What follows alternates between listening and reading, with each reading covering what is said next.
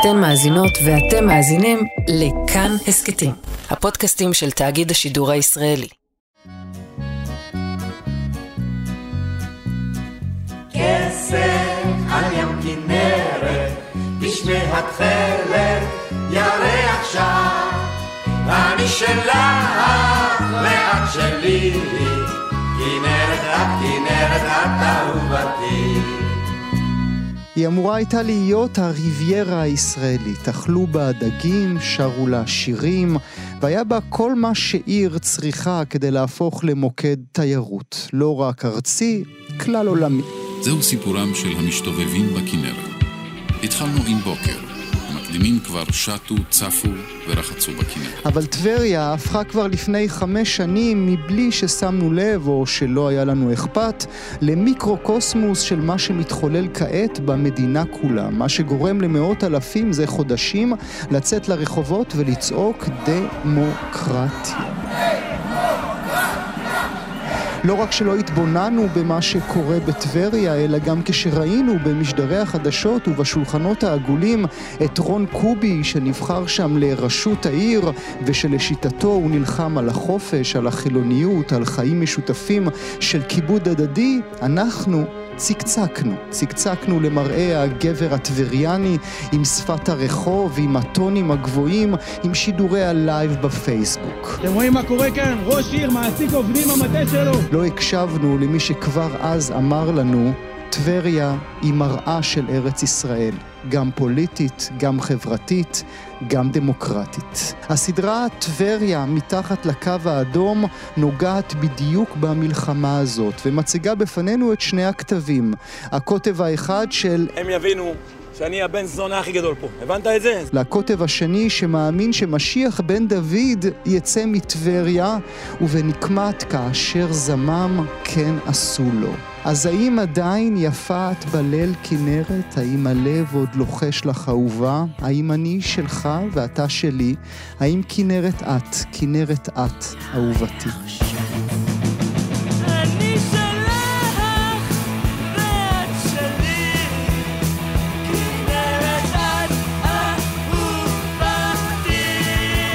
כאן דרכו, ההסקט, עם גואל פינטו.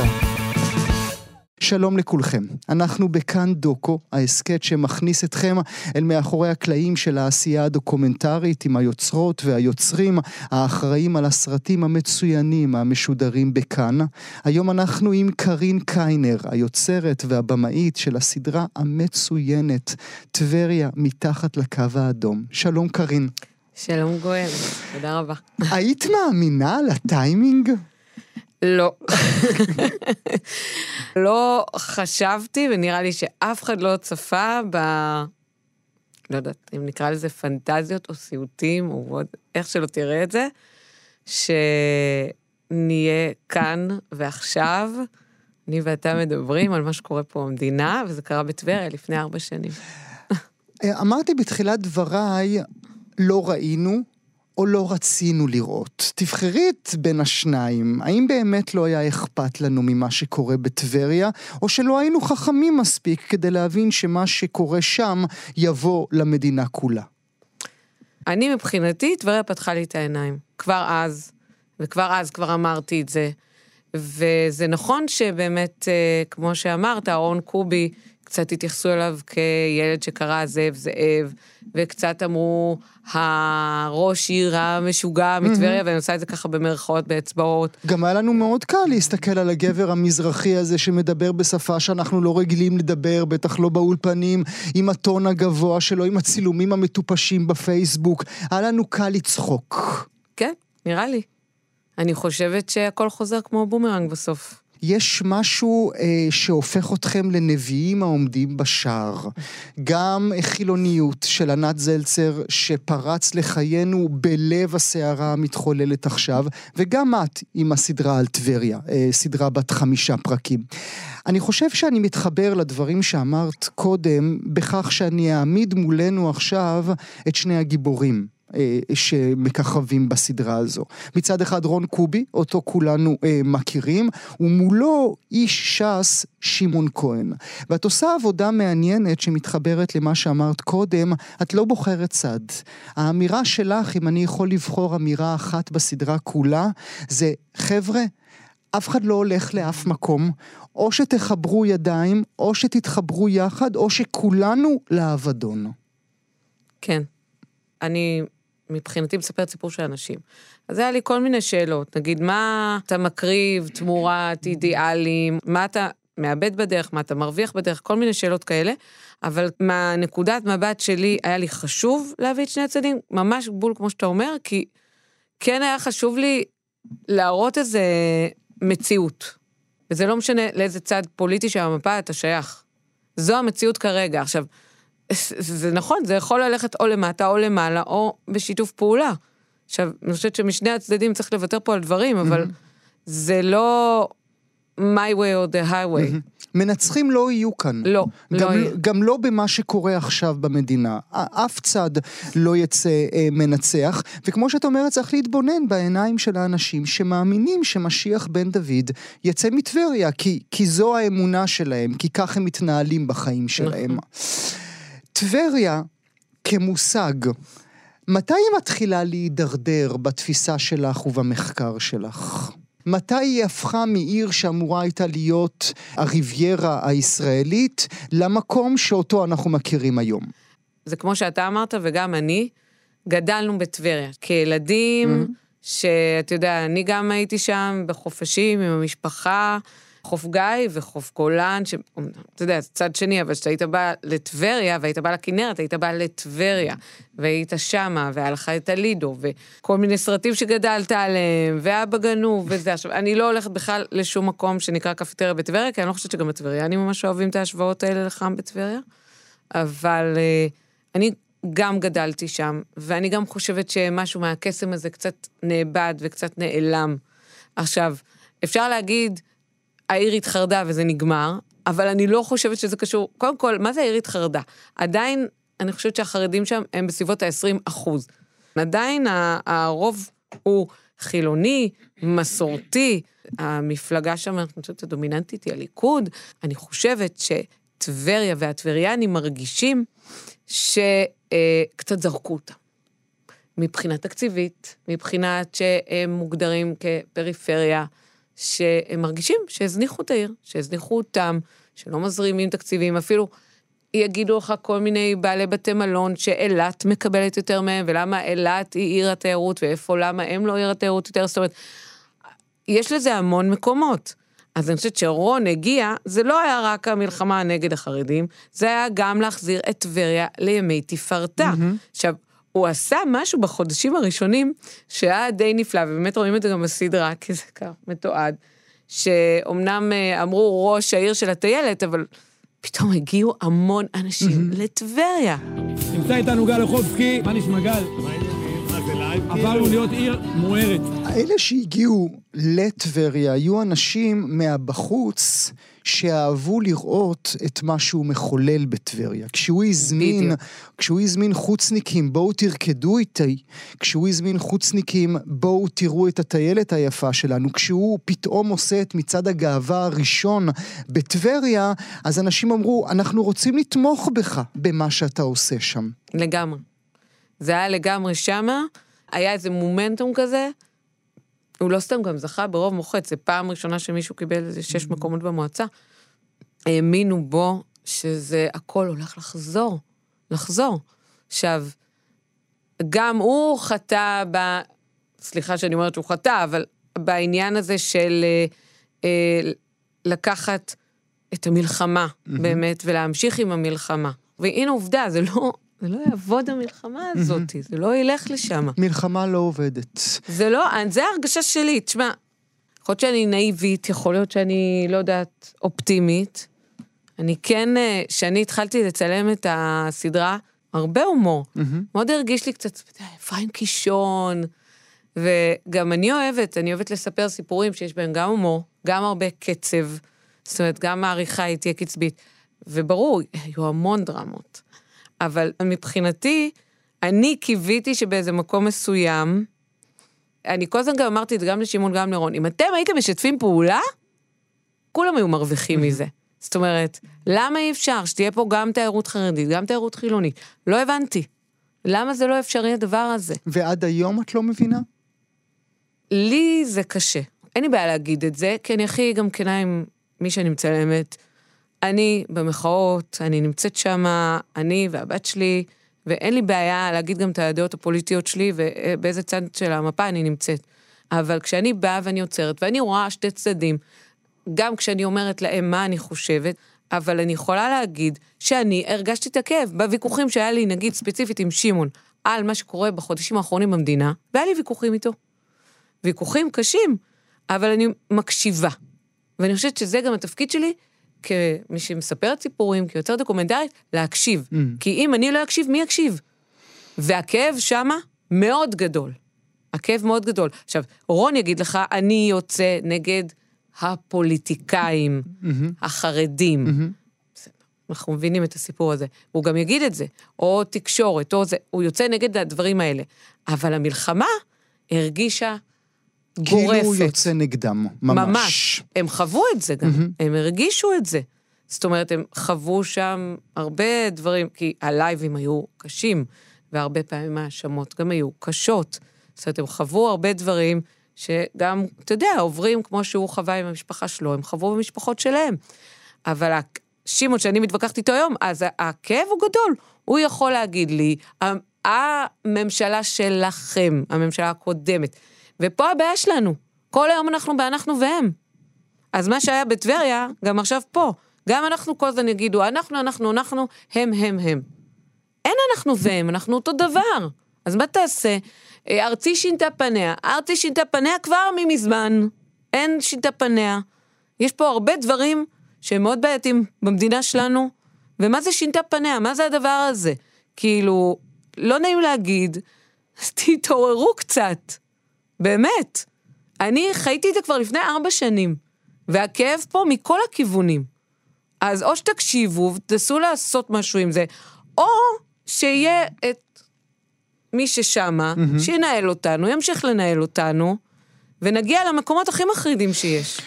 מתי את מחליטה שאת נוסעת לטבריה? מה היה הרגע? מה לך ולטבריה? איתן ברטל, שהוא חבר, ארט-דירקטור, וגם היה מנהל המחלקה של תקשורת חזותית, ואני מלמדת ב-HIT, זה ב-HIT בחולון, אז הוא יום אחד בא אליי ממש, כאילו, מקרה אמר לי, תקשיבי, שכן שלי החליט שהוא רץ לרשות עיריית טבריה. הוא יוצא נגד החרדים, ויש עליו איומים, וגם ניסו לשרוף לו את המכונית, משהו כזה, הוא אמר לי, אמרתי לו, מה? אוקיי. לא הבנתי למה השכן שלו, תל אביבי, רץ לרשות עיריית טבריה, לא הבנתי את הסיפור, לא הבנתי למה הוא יוצא נגד החרדים, כי הוא לא הבנתי את כל האג'נדה, נשמע לי מעניין, זה היה כמה חודשים לפני הבחירות המקומיות ב-2018, ואמרתי, טוב, מעניין, נראה לי אחלה סיפור אולי לסרט קצר, בוא נראה, בוא נפגוש. הייתה לי פגישה ממש קצרה עם רון, בא עם עוד איזה חבר, יוסי אלימלך, באמת, נפגשנו בחומוס אשכרה, ממש, זה היה פגישה הכי קצרה ביקום, הוא מאוד קצר רון, ושאלתי אותו 2 שאלות, אמרתי, אוקיי, אני מבינה שאתה רץ לרשות עיריית טבריה, מטעם מי אתה רץ?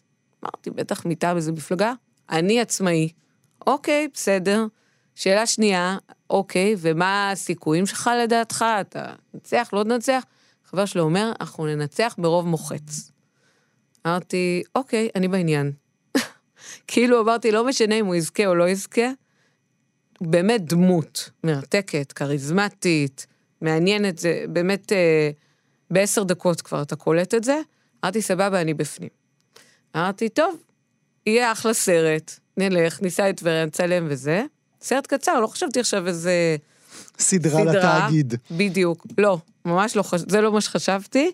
בכל מקרה, הייתי בהיריון, נכנסתי לשמירת הריון, אמרו לי, את לא זזה לשום מקום, את בטח לא נוסעת לטבריה. לאכול דגים בטבריה. כן, ונגמר הסיפור, אמרתי, טוב, נו, בסדר, שחררתי את הסיפור המעניין, אבל המשכתי לעקוב, כי כבר הייתי בקבוצות, ואני כזה מאוד, אני אוהבת לעשות תחקירים כאלה וזה, אני כבר הייתי במעקב, והוא נבחר, הרבה רעש וצלצולים, הפך להיות די רוקסטאר ברמה הארצית, אבל המשכתי גם לעקוב אחרי טבריה, וראיתי ששם הדרמות לא נגמרות. אז ככה, יצאתי מהשמירת הריון, לא יודעת, אז חודש רביעי, חמישי, אמרתי לו, אני רוצה לחזור, קצת היה יותר קשה, לא כמו מקודם, לקח לי איזה חודש, חודשיים, ככה רדפתי אחריו, סוף אמר, טוב, בסדר, תבואי, וזהו, התחלנו. ספרי לי על הרגע שלך דווקא כתחקירנית, כיוצרת, כבמאית, מתוך 5 פרקים האלה, שאפילו לך הפילה את הלסת. אני חושבת שהטיילת שהתהפכה עליו, זה היה כזה רגע שקצת, הרגיש לי קצת כואב, כי הטיילת זה היה כזה בבת עינו, וזה התהפך עליו. כאילו, היה איזה רגע שהוא פתאום היה צריך הבטחה בטיילת. אני חושבת שזה באמת היה ברגעים באמת שקוראים לחופשה הזאת בין הזמנים, שבאמת יש הרבה חרדים בטבריה, אבל זה התהפך עליו. וזה הרגיש לי קצת מין, פתאום הוא הבין שזה כאילו מתהפך עליו באותו רגע. שנגמרו ימי הפייסבוק, שנגמרו מחיאות הכפיים. למדת משהו גם על גבריות? כן, כן, כי אני גם חוויתי את הנשים, גם של שימון וגם של רון, וגם את המשפחות.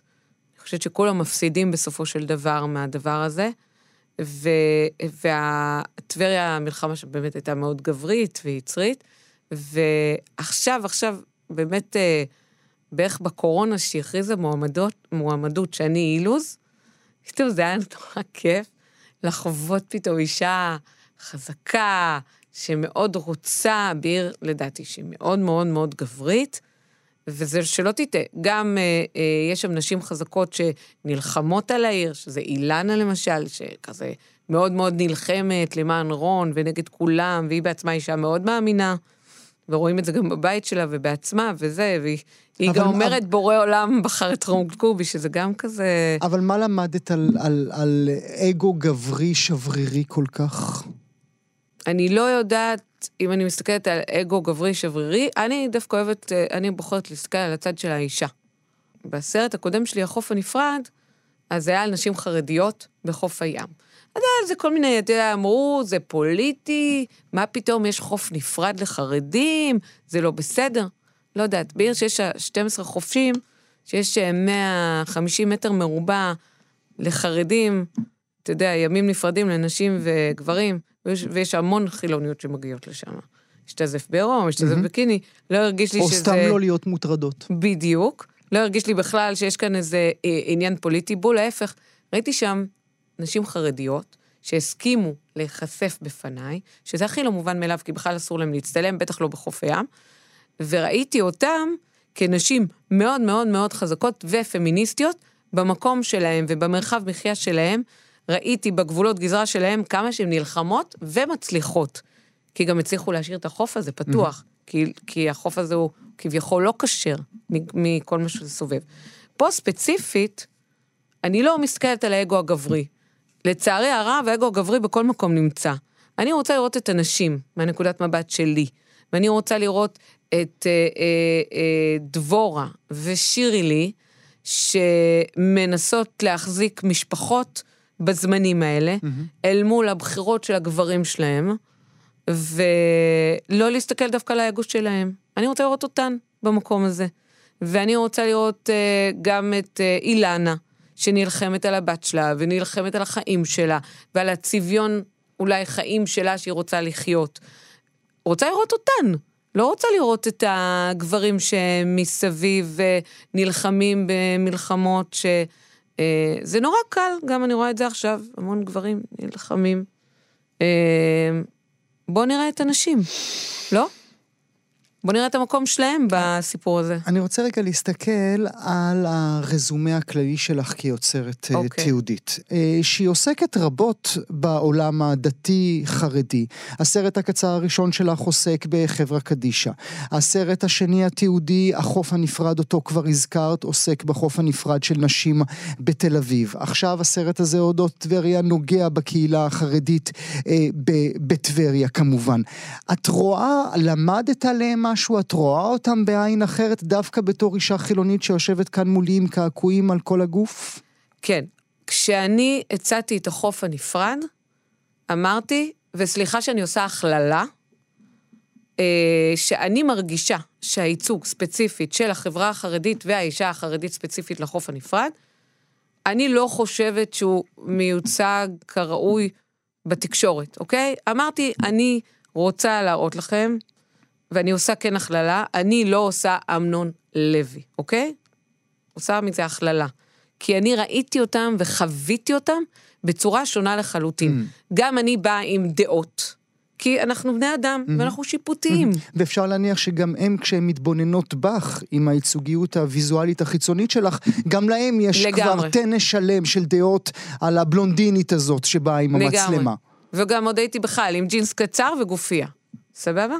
לגמרי. אז הכל מתחיל ונגמר אצלך ברמה של בואו נכיר באמת את כל המרקם האנושי שחי כאן במדינה. אני גם רוצה להגיד לך שספציפית בחוף הנפרד, ציפורה שהיא מחסידות, אני צילמתי דרך אגב בחוף הרבה בבני ברק. זו פשוט הייתה החלטה קריאטיבית לא להכניס את בני ברק, ואני אומרת לך, באמת פתיחה של משפחות ובתים בפתיחות שהיא באמת בלתי תתואר, אקסס כזה שנתנו לי לתוך הבית. גם לא יתואר וגם לא מדובר.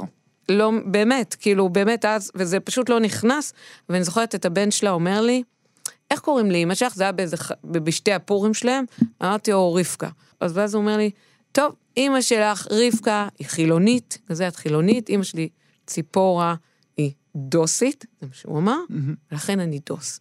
אז או שאתה מסתכל על הבן אדם כבן אדם, ובחוף הנפרד זה עוד התחיל, וגם בחבר'ה קדישה, פשוט לשבת עם אנשים, ואתה צוחק איתם, ומדבר איתם, ובוכה איתם, ומתלוננים על שידוכים, ומתלוננים על זוגיות, ומה נעשה, ומה עם הדיאטות, ומה נאכל, ואיזה קרם אני אמרח על הפנים, או על הגוף, ומה אני אעשה. כולנו אנשים, וכיוצרת דוקו, אני חושבת שגם בטבריה היה חשוב לי להראות אנשים. עכשיו, אני רוצה להגיד משהו על אנשים. לאנשים שאתה מסתכל ומשיל מעליהם את הייצוגיות, סטריאוטיפיות, לא משנה איך שמתלבשים, מה הם מייצגים, אתה רואה בן אדם כבן אדם. בן אדם יש לו יתרונות, יש לו חסרונות, אנחנו מורכבים. אז אני חושבת שאת המורכבות הזאת אני רוצה להביא למסך. וכך ברור שאת מביאה גם בסדרה המצוינת הזאת. אולי לסיום, את טבריאנית? לא. אני גם היום, אחרי 5 שנים, את לא טבריאנית. לא. אני חושבת שגם הטבריאנים יגידו שהיא הכי לא טבריאנית שיש, אבל יש לי רגש לטבריה. אני לא, תראה, הטבריאנים, יש להם גאווה טבריאנית. אוקיי? יש להם מורשת, יש להם חום, וגם עכשיו שמועמדים שרוצים עכשיו לרוץ לרשות העירייה, אני לא אציין בשונות, אם הם גם הם חזרו לטבריה, וחזרו באמת, וגרים בטבריה, אחרי 20 שנה, הם יגידו להם, מי שגר שם, אתם לא טבריאנים. אני רוצה להודות לך מאוד שהיית כאן איתנו היום, קרין קיינר, היוצרת והבמאית של הסדרה המצוינת טבריה מתחת לקו האדום. עד כאן דוקו, ההסקט שמכניס אתכם אל מאחורי הקלעים של העשייה הדוקומנטרית עם היוצרות והיוצרים האחראים על הסרטים המצוינים והסדרות המשודרים כאן. בכאן עורך אייל שינדלר, טכנאי ההקלטה שרון לרנר. את המוסיקה שליוותה את ההסקט כולו כתב גל לב מתוך הסדרה.